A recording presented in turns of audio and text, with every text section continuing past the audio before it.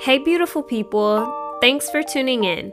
This is Uncut Gems with Slim, your weekly motivational push to dive deep into fulfilling your purpose, pursuing your passion, and expanding your capacity to become your best self.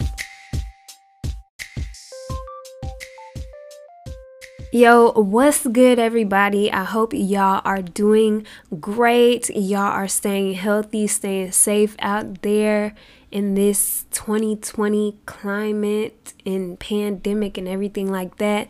I hope you have taken some time today to tell someone you love them, you appreciate them, or you've just taken a moment out to, pat yourself on the back and things like that. But I just want to say, what's good? If you are listening for the first time, welcome to the podcast.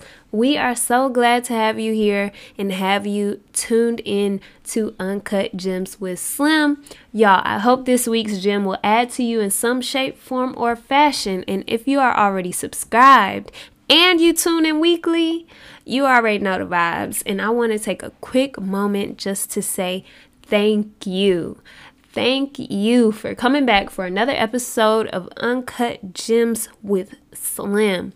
This week is going down. Last week we talked about remembering the facts about who you are and whose you are, and to refrain from allowing self-evaluation to become counterproductive. So make sure you go back and listen to episode 3, Remember the Facts, if you have not listened to it already. So let's go ahead and dive into this week's episode. So y'all, being humble, open, and transparent with y'all, the past few weeks, I ain't really been at ease. Like, I haven't had the aura of peace just floating over me, y'all. And I guess you could kind of tell in the past couple of episodes where I've been kind of sharing with you what's been going on in my life and things like that. But I just had a lot of big things going on. I have a lot of big things that I'm working on with my brand, and I am super excited about these things. But with big things and big opportunities just comes with a lot of pressure, you know what I'm saying? Pressure to perform well. And on top of all of that, I've returned to my 8 to 5, y'all. I think it's been about a month since I've returned. And for someone coming off of a nearly 5-month hiatus of quote unquote quarantine, you don't just pop back into normalcy like you ain't never missed a beat. Or at least I didn't. Like, I personally did not pop back at all to the normalcy of going to my 8 to 5. And mentally, I'm not gonna lie, it's been draining just to adjust my attention span to stay focused from 8 a.m. to 5 p.m. Like, my mom, she's been working her job for probably over 20 years, and I tell her all the time, I'm like, girl, I do not know how you do it. Like, I don't know how you do it. I could barely keep my attention span from 8 to 5, and I ain't even been at my job for over 2 years. But anyway, between that and just bouncing back into a rhythm that's more structured versus like my quarantine lifestyle, where I would wake up when the Lord woke me up and allowing just my creative juices to flow effortlessly day in and day out, that has definitely been a challenge for me. But this week, y'all, surprise, surprise, the kid is at ease. I got this aura of peace, this little drip. I'm walking with a different drip this week. I don't know if y'all can tell it in my voice, but I just got this sense of peace over me. And I just feel like it's because I've tapped into keeping the main thing the main thing. And I feel like one thing we have to realize that in life, the truth remains the truth despite how we feel. I feel like a lot of times we can get caught up in our emotions, and it may not be like an outward expression of emotion that we get caught up in, but it may reveal itself as like an underlying intent behind your actions. Hopefully that makes sense. But basically what I mean by this is, for example, as someone, speaking of myself, as someone who is passionate about my entrepreneurial business, oftentimes I will lose fire from my day-to-day job. I'm just being honest. And I have to remind myself the truth despite how I feel. And the truth is that my day-to-day job sustains my lifestyle. The truth is, a year ago, y'all, I literally was practically begging to have the position that I'm currently in. And at the end of the day, the truth is, my job is a job that I was hired to do.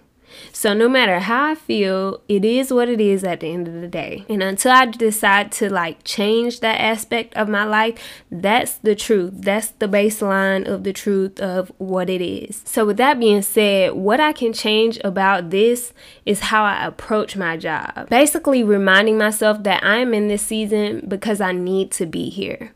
There are things that I need to learn in this position. There are people that I need to serve in this position. Basically carrying the crown before I can wear one. And these are all things that I have to learn in this season before I can move forward into the next season of whatever God has for me beyond this job.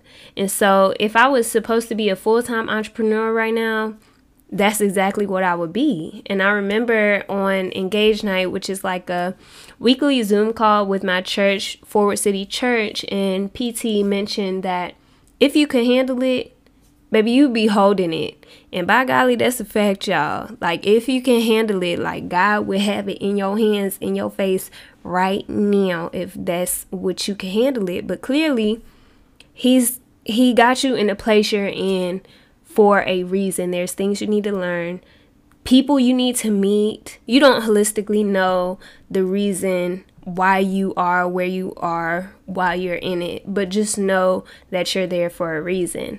And so circling back to my main point, y'all, the truth is the truth despite how we feel. So don't let your emotions steer your decisions, or don't let your emotions sway how you carry along your day or how you carry about your day. Take a moment to step back and evaluate what's true and how to progress based on that truth. So this week, God basically reminded me of how I am not the best person when it comes to receiving correction well, okay? Initially, I don't receive correction well. I am aware, I am self-aware that I do not receive correction well. Honestly, most people don't receive correction well. So when I receive correction, y'all, my face crinkles up, my eyebrow raises, and I have a little drizzle of offendedness that comes upon my shoulders, if you know what I'm saying. I just don't know about y'all, but I don't like that. I don't like that feeling. I don't like how I feel when I'm initially corrected about something. And I know I'm not all the way there, and I'm improving when it comes to being corrected. But this week I was given feedback on a specific project, y'all, which required corrective action. And when I tell you, immediately upon receiving the correction, my heart started beating a little bit faster. My face started to form a good old resting position, if you know what I'm saying. And in addition to all of that, I felt the offendedness just resting on my tense shoulders, y'all. And y'all, when I tell y'all I was ready to deliver a whole nice nasty attitude in response to this correction, baby, I was ready to respond to the correction that I had received. But as soon as my body language started shifting into that negative posture, I stopped. I stopped in that moment, and I was like, let me stop what I'm doing. Let me mute my brain for a second. I know that's hard because my brain be like a squirrel, you know what I'm saying? But let me mute my brain for just a second and stop in the moment. And I was like, let me stop for a minute. And I said, breathe. And well, sis, that's what I did. I breathed. And after that, I was like, okay, what is the truth in the correction that I just received?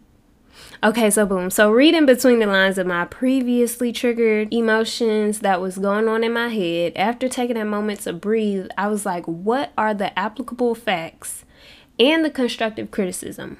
What I need to read between the lines and take away what's applicable and what's constructive. And from here, how do we progress? What is necessary for us to come to a resolution and agreement on this correctiveness that was presented. Okay, so that's where I was at. And so after taking that moment to step out of my emotion and tend to the truth of the matter, I was able to come up with an effective solution to the problem without being amped up and responding out of offendedness. And again, that's my new word. Somebody add that to Urban Dictionary, please. It's the state of becoming offended.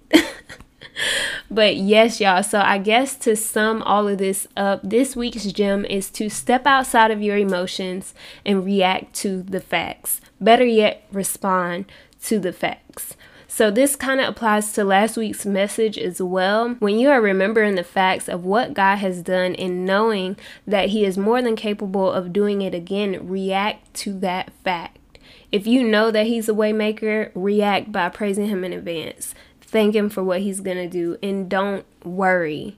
Y'all, don't let worry or offendedness be your response to the truth. Respond to the truth with expectation, because at the end of the day, the truth is going to be the truth. Y'all, that's all I got. I hope it blessed somebody. I hope y'all got something from this episode. Make sure y'all go ahead and leave me a review and a rating if you've been enjoying the podcast thus far. And until next week, if you enjoyed today's episode, be sure to subscribe to the podcast and feel free to connect with me on Twitter, Instagram, and YouTube at SlimReshae. That's SlimReshae. Links will be listed in the show notes. And until next time, love yourself and be you to full. Peace.